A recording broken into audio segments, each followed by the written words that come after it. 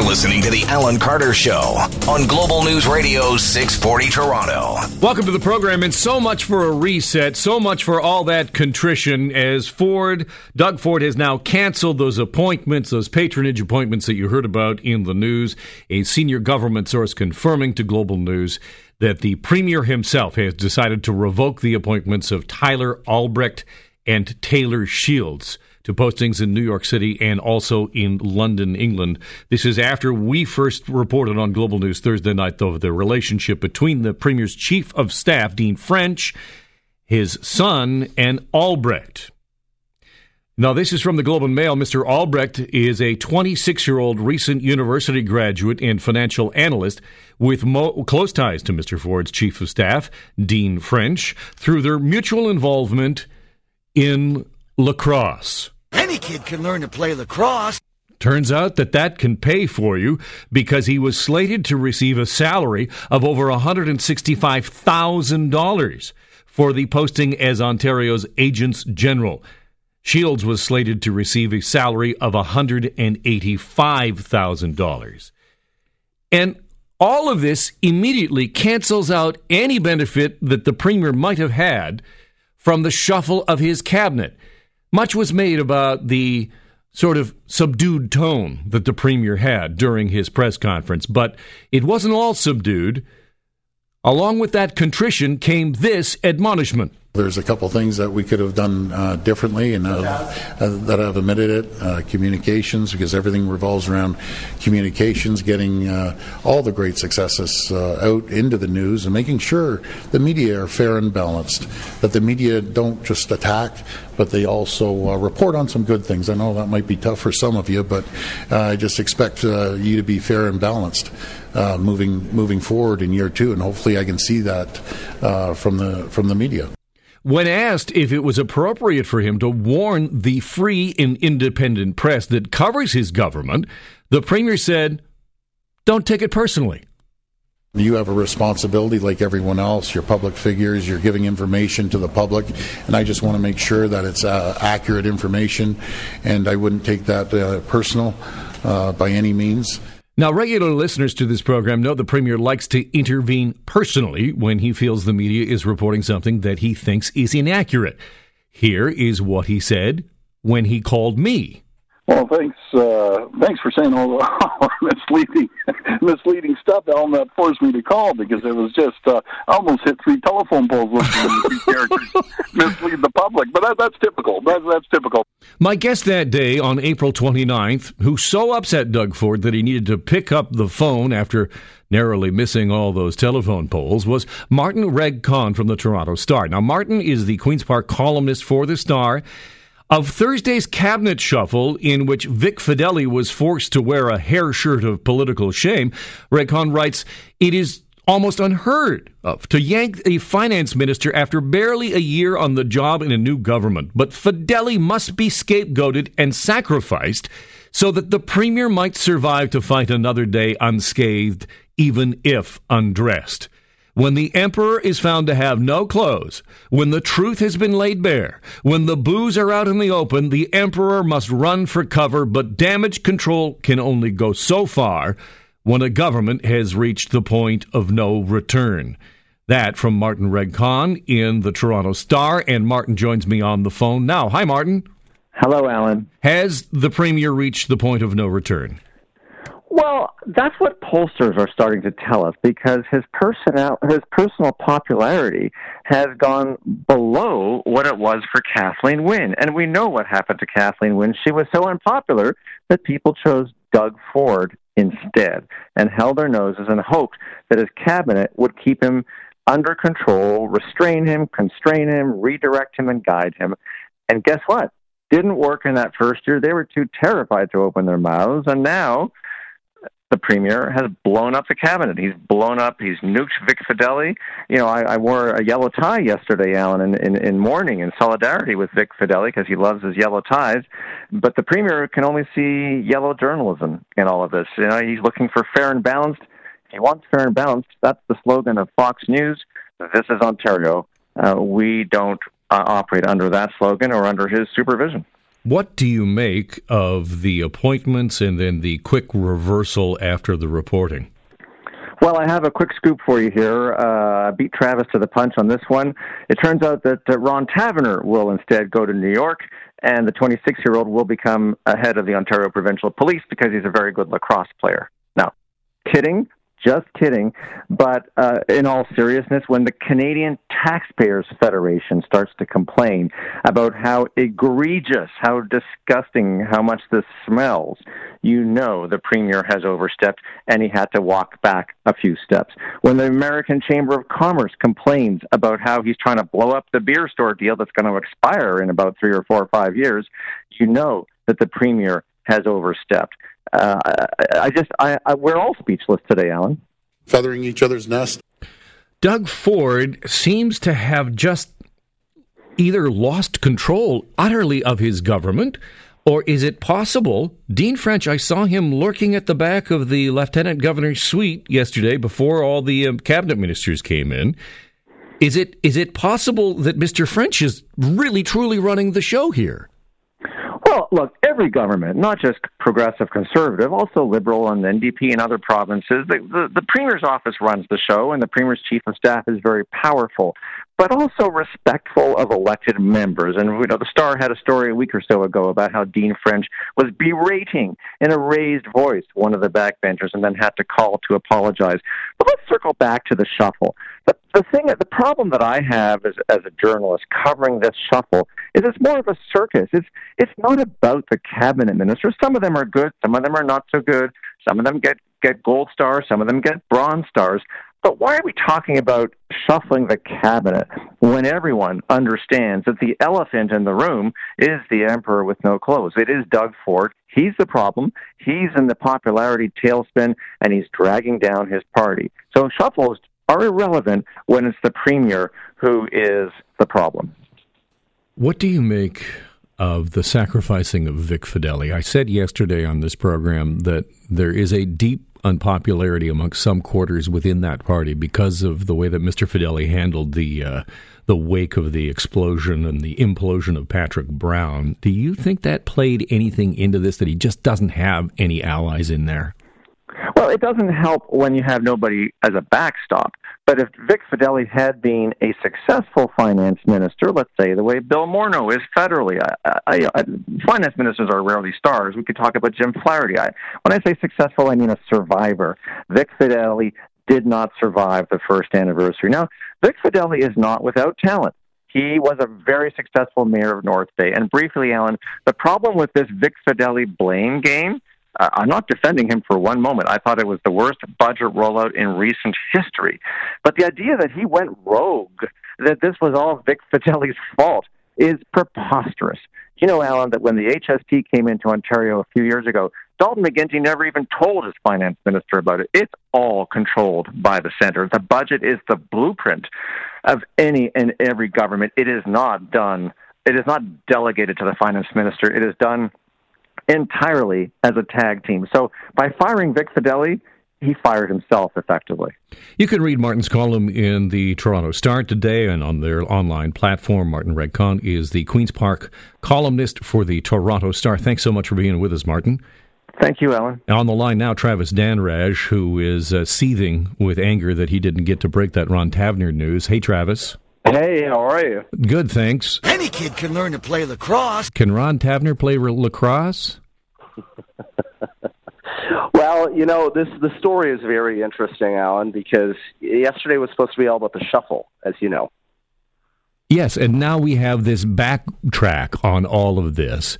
So what is the government, what are your sources saying about how it is that the Premier obviously either didn't know or didn't understand how this would be perceived? No, he didn't know is what we are being told, and that he was absolutely furious when he found out. And he found out basically through our story breaking late last night, that these appointments, two of the appointees, we have connections to Dean French. One, of course, being a friend of Dean French's son, a fellow lacrosse player. The other, sources tell us, is related through marriage to Dean French. It's his wife's cousin. So Clearly, the Premier was not told about this in advance. We're told that very few people really had any knowledge as to who these folks were. But, I mean, I would like to say that, it took a ton of research and digging and sleuthing around. But honestly, Alan, it was a Google search, and it was pretty apparent that the first case, Tyler Albrecht, was connected to Dean French. Travis, I know you're going to have more on this tonight. I got to let you go. It is such a fascinating story, and the day that the government hopes for a reset and a different look, the look it gets is not good. Travis Dhanraj, thanks so much. We'll talk to you soon. Ready to fight the Russian. I'm rushing into this game, spontaneous combusting. I'm crazy, 20 tracks of fire. You never heard it from a white boy full of desire to change the game, cause it needs to be changed. I may ignite this flame in your brain, claiming the whole world's insane. Can you hold the torch lit with spit force that makes these $100 tracks sound like Scott Storch? It's like the long nights in Vegas when you party like your fate is in God's hand.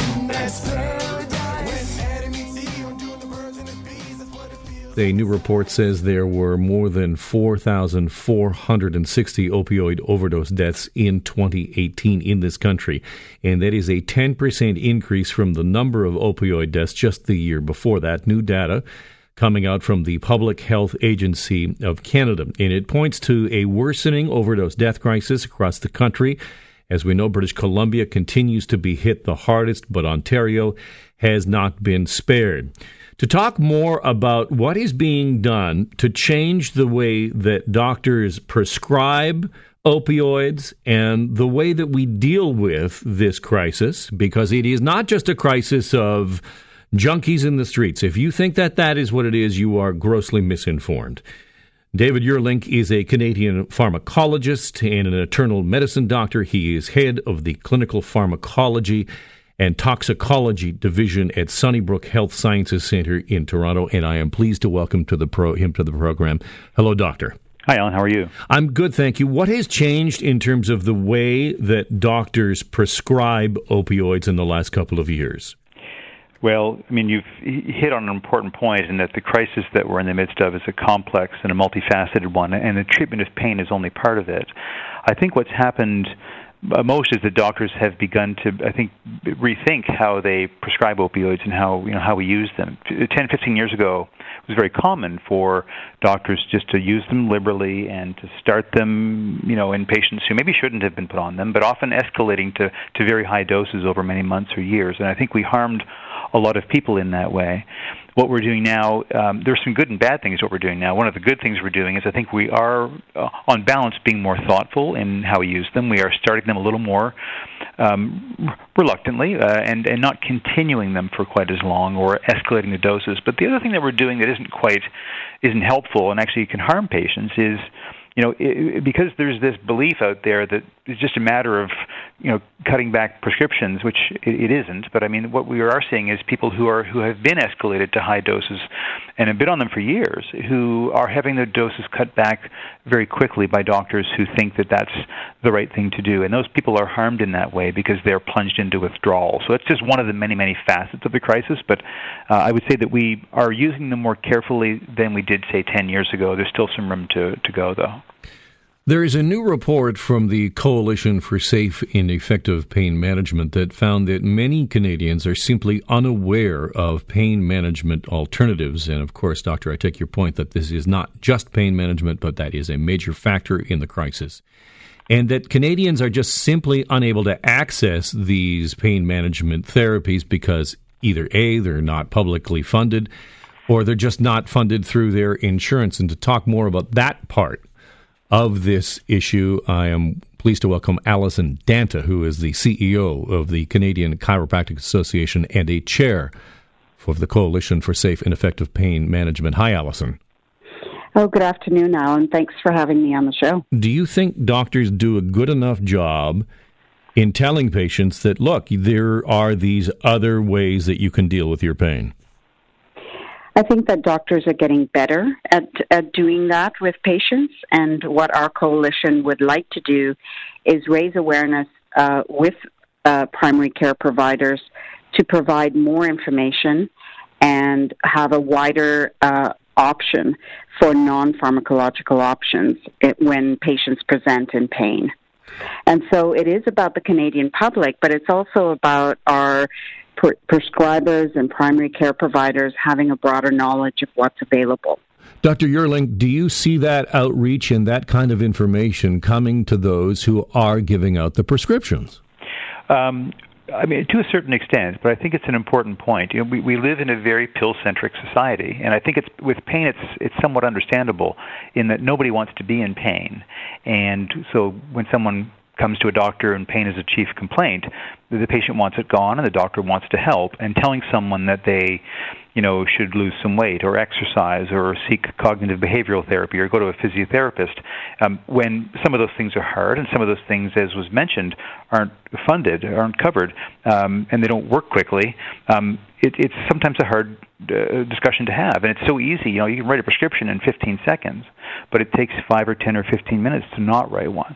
And so I think that message is trickling out there, but we still do very much live in a society that focuses on medications for any complaint, whether it's pain or insomnia or anxiety or what have you. Yes, and I take that point. I mean, if I have a headache, I'm unlikely to meditate. I'm more likely to take a pill. And so, Alison, how or can we change that is the first thing that we reach to?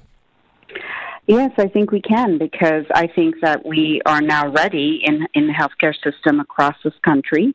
In communities, there are lots of innovations happening around the provision of primary health care, where we have integration of a number of different professionals that are available to the patient when they first show up, ahead of the first script being written. And I think that's the focus that we really wanted to bring to this conversation, is that when patients arrive at their primary care provider, that there is a team approach to the care that's being offered, and that evidence shows that if patients are able to access a variety of options based on the assessment, that they will have a better outcome than just having a script.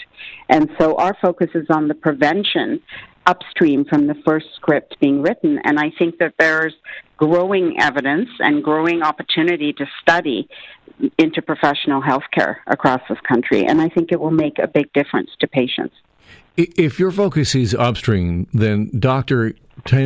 when you talk about downstream, if I could use that term, and you touched on this, on the harm that could be done to someone who is already taking some level of opioid and then removing that, and then suddenly they're on the black market and they're trying to find some way to deal with pain.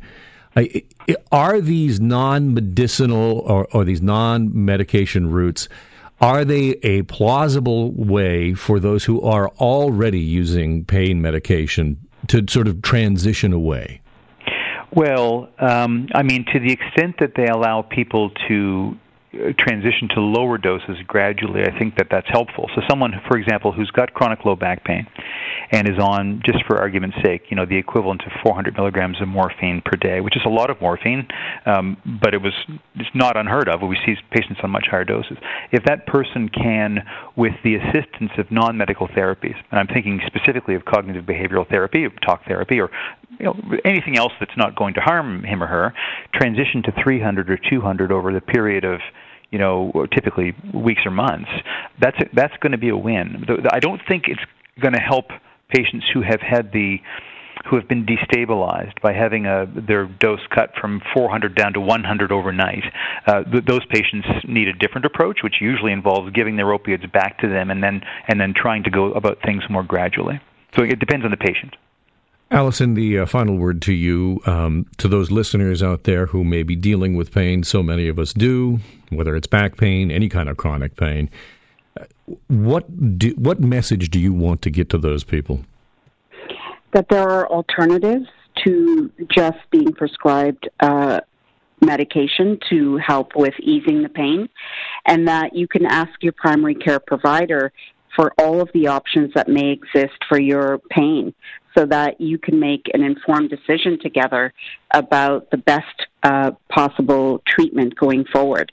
What we're working toward is a future where it's just as easy for a doctor to arrange access to alternative pain management as it is to write an opioid prescription. A fascinating and very interesting conversation. There's so many facets to this. Dr. David Juurlink is with Sunnybrook Hospital, and Alison Danta is CEO of the Canadian Chiropractic Association and chair of the Coalition for Safe and Effective Pain Management. Thank you to both of you for joining me. Thank you. Thank you. I want to quickly talk about a couple of things that are breaking right now, and that is one. Coming up at 1 o'clock today, we are going to get information from the Special Investigations Unit into the shooting on the Danforth. That is coming up at 1 o'clock. Reporters are just now going into an embargo situation. That's where they'll get the report in advance, and then those details become available and will become public at 1 o'clock today. So keep your eye on that. And then also just breaking here, this just in from the Globe and Mail. Renata Ford, the widow of the late Toronto Mayor Rob Ford, whose brother Doug Ford, as you know, is now the progressive conservative premier of this province. Renata Ford will stand as a candidate for the right-wing People's Party of Canada in the fall election. That according to a party spokesperson from the People's Party of Canada. They say that laws are put there for my safety, and drugs are bad. Are those on welfare lazy? Corruption lives within the halls of justice. So what's a sin if cops and priests get busted? What's wrong? What's wrong? What's right? What's right?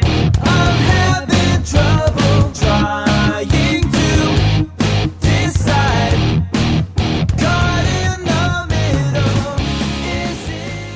As we continue to talk about the opioid crisis that continues to be a scourge on this country, and we know that the recent numbers show us that British Columbia has been hit the hardest, but we also know that it has spread, and it is continuing to impact families here in Ontario.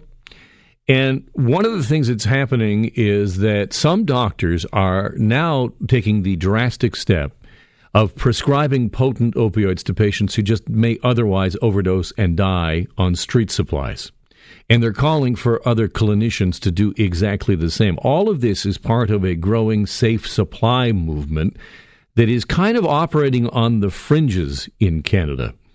It's made up of prescribers and harm reduction advocates in this country who are calling for access to pharmaceutical opioids as an alternative to the illicit market that has become tainted now with fentanyl and carfentanil.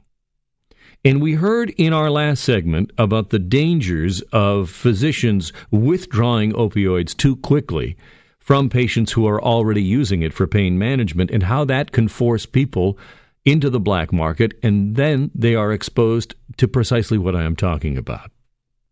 Here's Rachel Brown talking about what some of the doctors are doing in the podcast that you can hear now. The podcast is Wait, There's More. Here's investigative journalist Rachel Brown. Supervised consumption sites save lives and do not have a negative impact on crime rates in the communities. That was then Federal Health Minister Jane Philpott in 2016. But a lot of people say that the government's efforts don't go far enough, and what's really needed are things like a safer supply of opioids for people who have addictions, and decriminalization of drug possession as a way to, get rid of the stigma that a lot of people who have addictions face. That is the podcast, Wait, There's More, and I am joined now by the host of the program, Tamara Khandaker. Thank you so much for being on the program, Tamara. Hi, thanks for having me. This is so interesting. I am fascinated by how many different ways we can think about how to solve this problem. What struck you about doctors actually going to the point of saying, look, I'm going to give you the drug because otherwise I think your life is at risk? Yeah, Rachel Brown is a friend of mine who's been covering the opioid crisis for many years now, and she just knows the ins and outs so well. And I was just talking to her yesterday about this latest story that she was working on, which is about how tainted the street supply of heroin and fentanyl has become with this new drug called carfentanil. And the way that she was describing it to me was, there is no benefit to carfentanil. It's something that was created to sedate large animals like elephants, and this is the kind of stuff that people who are addicted to opioids are taking now, and their tolerance is going up so much that there are doctors who are worried that at a certain point, treatment is just not going to be effective. So they want to reach those people before they get there. And so what they're doing now is prescribing these pharmaceutical, really potent opioids so that these patients have a cleaner supply of drugs to take so that they're not relying on the illicit market. And I just found that to be crazy and shocking. Yes, I know some of the reporting that I've done, addicts will tell me that just you cannot find heroin. Heroin just simply doesn't exist in the streets anymore. I mean, people will tell you that it's heroin, but it is simply not. It is either it is fentanyl or it's mixed, but to find heroin is very difficult on the streets these days. But the podcast that you host, the idea here is to get a little bit behind these headlines and get into that sort of nitty-gritty that you're talking about and the sort of things that you think, well, wait a minute, I didn't know that aspect of this story. Mm-hmm, exactly. So I think there's been so much reporting on the opioid crisis, and you can kind of get lost in all the headlines, and it's really hard to keep up, with which province is doing what doctors are thinking now, how bad it's gotten, what the street supply looks like, all of this stuff. So what I'm trying to do with this podcast and with this episode in particular is to kind of give people a primer on the entire crisis, as well as the way that people have been responding to it. And the way that we're going into that story is by looking at this latest movement for a cleaner supply of opioids. So by the end of the episode, the idea is that you would have a pretty good grasp of what's happening on the ground. And so what you're doing is you're in contact with all of the global news reporters right across the country, and so you just go through and you pick and choose and you think, well, now there's something that I didn't know or something that I think I need to shine a light on. Yeah, exactly. And it's not even always global news reporters. Sometimes there's something in the newsroom that I think, is a good podcast subject and something that we can really expand on because it's complicated. But sometimes it'll be an international story that you may not have been paying attention to, and all of a sudden it's popped up and everybody's talking about it, but you may have no clue what's going on. So with the podcast, I'll give you an explainer, and I'll talk to an expert or someone in whatever country the situation's happening in. So yeah, I'm talking to all kinds of people, journalists, experts, eyewitnesses. It just depends on the story. So Tamara, what you're doing is you're helping people become better cocktail party guests, is what you're doing. Is because so now we're just the idea, yes. So this is the thing: is that you're helping us prepare for the weekend, so we're more interesting people. Because generally, without you, we would be dull. I would hope that's what I'm accomplishing. Yeah. All right, Tamara, thank you so much. That's Tamara Khandaker, who is the host of the new podcast that is called Wait. How do you say it? Wait. There's more. What do you put like an exclamation? How do you say it? I try to give it a more serious delivery. So I say, you're listening to Wait. There's more. Okay, I like that. That's good. Thank you, Tamara. Appreciate that. Thanks so much. You can get that podcast wherever you get all of your casts and your pods. All of the pods are available. And may I mention as well that this program also exists in pod form. Put yourself inside the pod and luxuriate in the pod. Something told me long ago to go, so I went. Something said to give it everything I had, so I'm spent. Walking the edge of a precipice I never thought I'd find.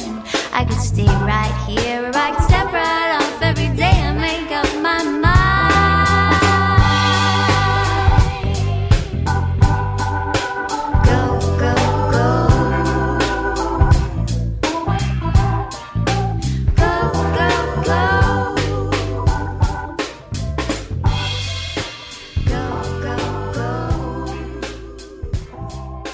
Quick guest check-in here. Fearless Fred from Q107 is here. He's all limbered up. Fred, what are you about to do? I'm about to walk for 24 hours straight, man.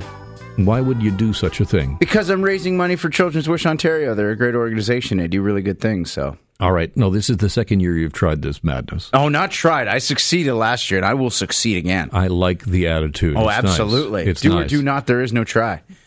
All right, Yoda, settle down. So you're gonna right out here in the hallway or in the lobby, you have a machine set up. I got 2 treadmills because the treadmills will automatically shut down after an hour, so you've got to switch on to the next one. Oh, is there like a kind of a dance move from one to the other? No, you just get up and walk to it because you're walking anyways. So I always just keep track of the kilometer reading that's on there. That's really the only thing I get concerned with when it's shutting down is where the kilometers are when I'm done.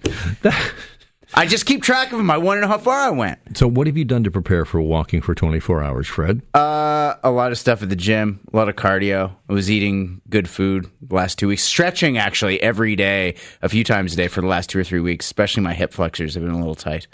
None of this makes any sense to me. You get it. You understand what it is. I don't know what you're talking about. Lots of stretches. Stretching, like I stretch to reach another donut. That's Absolutely. my stretch. Yeah, it's a good one. You don't want to pull out your rhomboids when you're reaching for a donut. No, it's a jelly, and it's got a little extra weight to it. A lot of weight there on the rotator cuff. You got to take it easy, you know?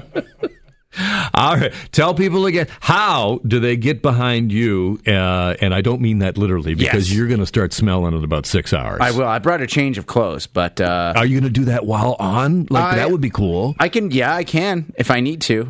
Like a walking change. I've done it. We've all done it. We've all done the walking change. Q107.com, you can go to make a donation, and you can follow me on social media as well, at fearless_Fred on Instagram and Twitter and stuff. It's a great cause, and just great. I congratulate you, sir. You going to hop on and come out with me? Hop on, hop off. Yes, done. Shine on, shine off. All right. You want to tell some stories? Let's tell some stories. We're going to tell some stories. I want to start today in Philadelphia. This is in Philadelphia, where federal authorities have upped the amount of cocaine they say they have seized from a ship at the Philadelphia port to more than 35,000 pounds. That's 15.8 thousand kilos, folks. The street value of that drug, $1.1 billion. Authorities first boarded the ship on Sunday night, began a full investigation Monday. So that's a lot. So let's go from snow to sand. In Miami, one of Florida's most famous beaches has an unwelcome guest for the past several years, smelly brown seaweed. And now residents want something done about it. Miami Beach residents are so fed up with the seaweeds washing up on shore, they're pressing county officials to come up with a solution to get rid of the brown nuisance. Fred, stinky sand. You saying that I'm going to stink like stinky sand when I'm on the treadmill? There is a correlation. We travel beneath the stinking waves to visit now some singing seals. In London, researchers in Scotland say grey seals can copy the sounds of human words and songs, including Twinkle, Twinkle, Little Star. The study by University of St. Andrews researchers showed that 3 trained seals were able to imitate parts of popular tunes. The researchers' team's findings were published Thursday, including video footage of the seals. Have you seen this, Fred? No, but I expect them to go on tour soon. They'll be at the Scotiabank Arena. Are you sure that's not Cardi B? That was the seals, right? They will go on. They're going to go on tour, and then one of them is going to hold up an inappropriate sign, and then there will be one less. Yeah. The 2 seals. Did you see when the tenors were on? I was like, when they were singing the national anthem at the finals, I was like, don't hold up a sign. Don't hold up a sign. It is suggested that gray seals could be a new model to study speech disorders, since their vocal tracts are the same as humans. Did not know that. From one bark to another. Let's go to Orlando, Florida, where Pluto was not doing downward dog, but thousands of Disney workers unrolled their yoga mats in front of castles at the company's theme parks in Florida, California, France, Hong Kong, and Shanghai. It was a massive yoga event all around the world, marking the 4th year that Disney workers have participated in International Yoga Day. Did you know this, that it was International Yoga Day? I didn't, but I should have, because it's very good for limbering up your joints. You should probably get on the floor and do a little downward I can do dog. the pigeon stand right now if you want. I don't want to see that. Okay, all right. Well, if you need me to, I will. It's also World Giraffe Day. Did you guys know that? World Giraffe Day today. Rebecca weighing in with it is also World Long Neck Day. Yes. Also go skateboarding day. There's a day for everything. But back to Walt Disney World in Florida, where hundreds of Disney workers laid out their mats and rose in front of Cinderella's castle as the sun rose over the horizon. Soothing music played through the speakers. And then it was over, and it was a mad dash to the rides. Disney officials say they encourage their workers to participate and take small steps towards a healthy lifestyle. Have you been to any of those parks? Absolutely. I was just there a little while ago to go to Star Wars Land. And they're awesome. Oh, my God. But the Minions, I don't think they're healthy. Not a lot. No. There's a lot of rascal carts at Disney. I just think that, like, the poor people that work there, I mean, they probably need a moment for some yoga just to, cleanse the soul. Oh, dude, I can imagine it's very grating on the soul. Unbelievable. I have one more, and I know you're going to enjoy this one. This is from Romulus, Michigan, where authorities say a man took off more than his belt and shoes at a Detroit Metropolitan Airport security checkpoint. He got completely naked before trying to pass through the metal detector. The Wayne County Airport Authority said in a statement that the man walked up to the checkpoint early Friday, disrobed. He then disconnected a stanchion, approached a metal detector, but security did not let him through. Airport police and fire crews responded, determined the man did not pose a threat, but word of his naked appearance spread on Twitter. Here's the thing. This is a guy that clearly takes security seriously, and he's being punished for it. Like, he wanted everyone to know how safe he was. I'm not hiding anything. Absolutely. Exactly. He wasn't hiding anything. Nothing. Not a thing. And they tell you to do so many things when you go through the airport. And sometimes you feel like you want to flip him a bird, but you can't. Maybe that guy's a time traveler from the future, and that's how you have to go through airport security in like a decade from now. Naked. Yeah. Naked as a jaybird. So those are some stories from around the world. Well, we got it all here on the Alan Carter radio program, hanging out with Fearless Fred, who in an hour's time, just a little bit more than an hour's time, is going to he's going to get on a treadmill, and you're going to do it clothed. 100%. Yeah. You could raise more money if you were naked. Well, maybe we'll do that if we're not reaching our fundraising goals by the end of the hour. So you would do like a sort of, I will take this off or that off as a... Done and done. If that's what it takes, that's what it takes. Very nice. I appreciate that. I want to quickly talk about a couple of other quick stories, and these ones are a little bit more serious because I want to tell you again that at 1 o'clock today, the embargo is going to lift on the Danforth shooting, the investigation from SIU. We simply don't know very much about what happened there. It has been a real lack of information. And coming up tonight on Global News at 5:30 and 6, we're going to have that latest for you. Obviously, we'll have it for you here on the radio show beginning at 1 o'clock. We also have breaking news that the Jussie Smollett case is back again, and it is trending again on Twitter because there is a belief now that there is a new investigation and there is some possibility that charges may be laid again against Jussie Smollett. So we're going to keep our eye on that story as well. Kawhi Leonard. Let's talk about Kawhi Leonard at the Jays game. Can we play this? Kawhi at the Jays game yesterday when he walks down. And looky here, Mr. Martinez. The NBA Finals MVP is in the house. And fans are just realizing it, and he's getting a standing O. That's pretty awesome. Good for Kawhi. Here is my worry, and I'm not the first one to note this, but Kawhi has been a man about town. I think it was Scott Stinson who from the National Post put this on Twitter. He's been so now Kawhi, he's been at a restaurant, he's been at the Jays game. Please, God, tell me this is not just like I'm seeing the sights on my way out. Like, if he's at the zoo today, we're screwed.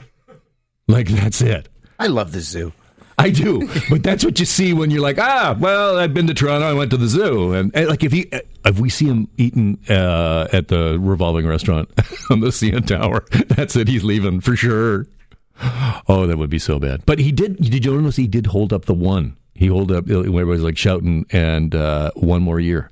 So I'm thinking one more year, Kawhi Leonard. That's my prediction. He's here for one more year. Really? I think so. Okay, I hope so. I'm thinking two. You're going to double down. Mm-hmm. I dig it. All right. This is the Alan Carter radio program. After this, I head on to Don Mills. I drive up the Don Valley, and I go to Canada's first ever planned development, Don Mills. And it's a dystopian nightmare there along Eglinton, so enjoy that. Eglinton and Don Mills. It probably is going to take me about 6 hours to get there from here. And then I'm back again on Monday for more of this joyous fun. Wow.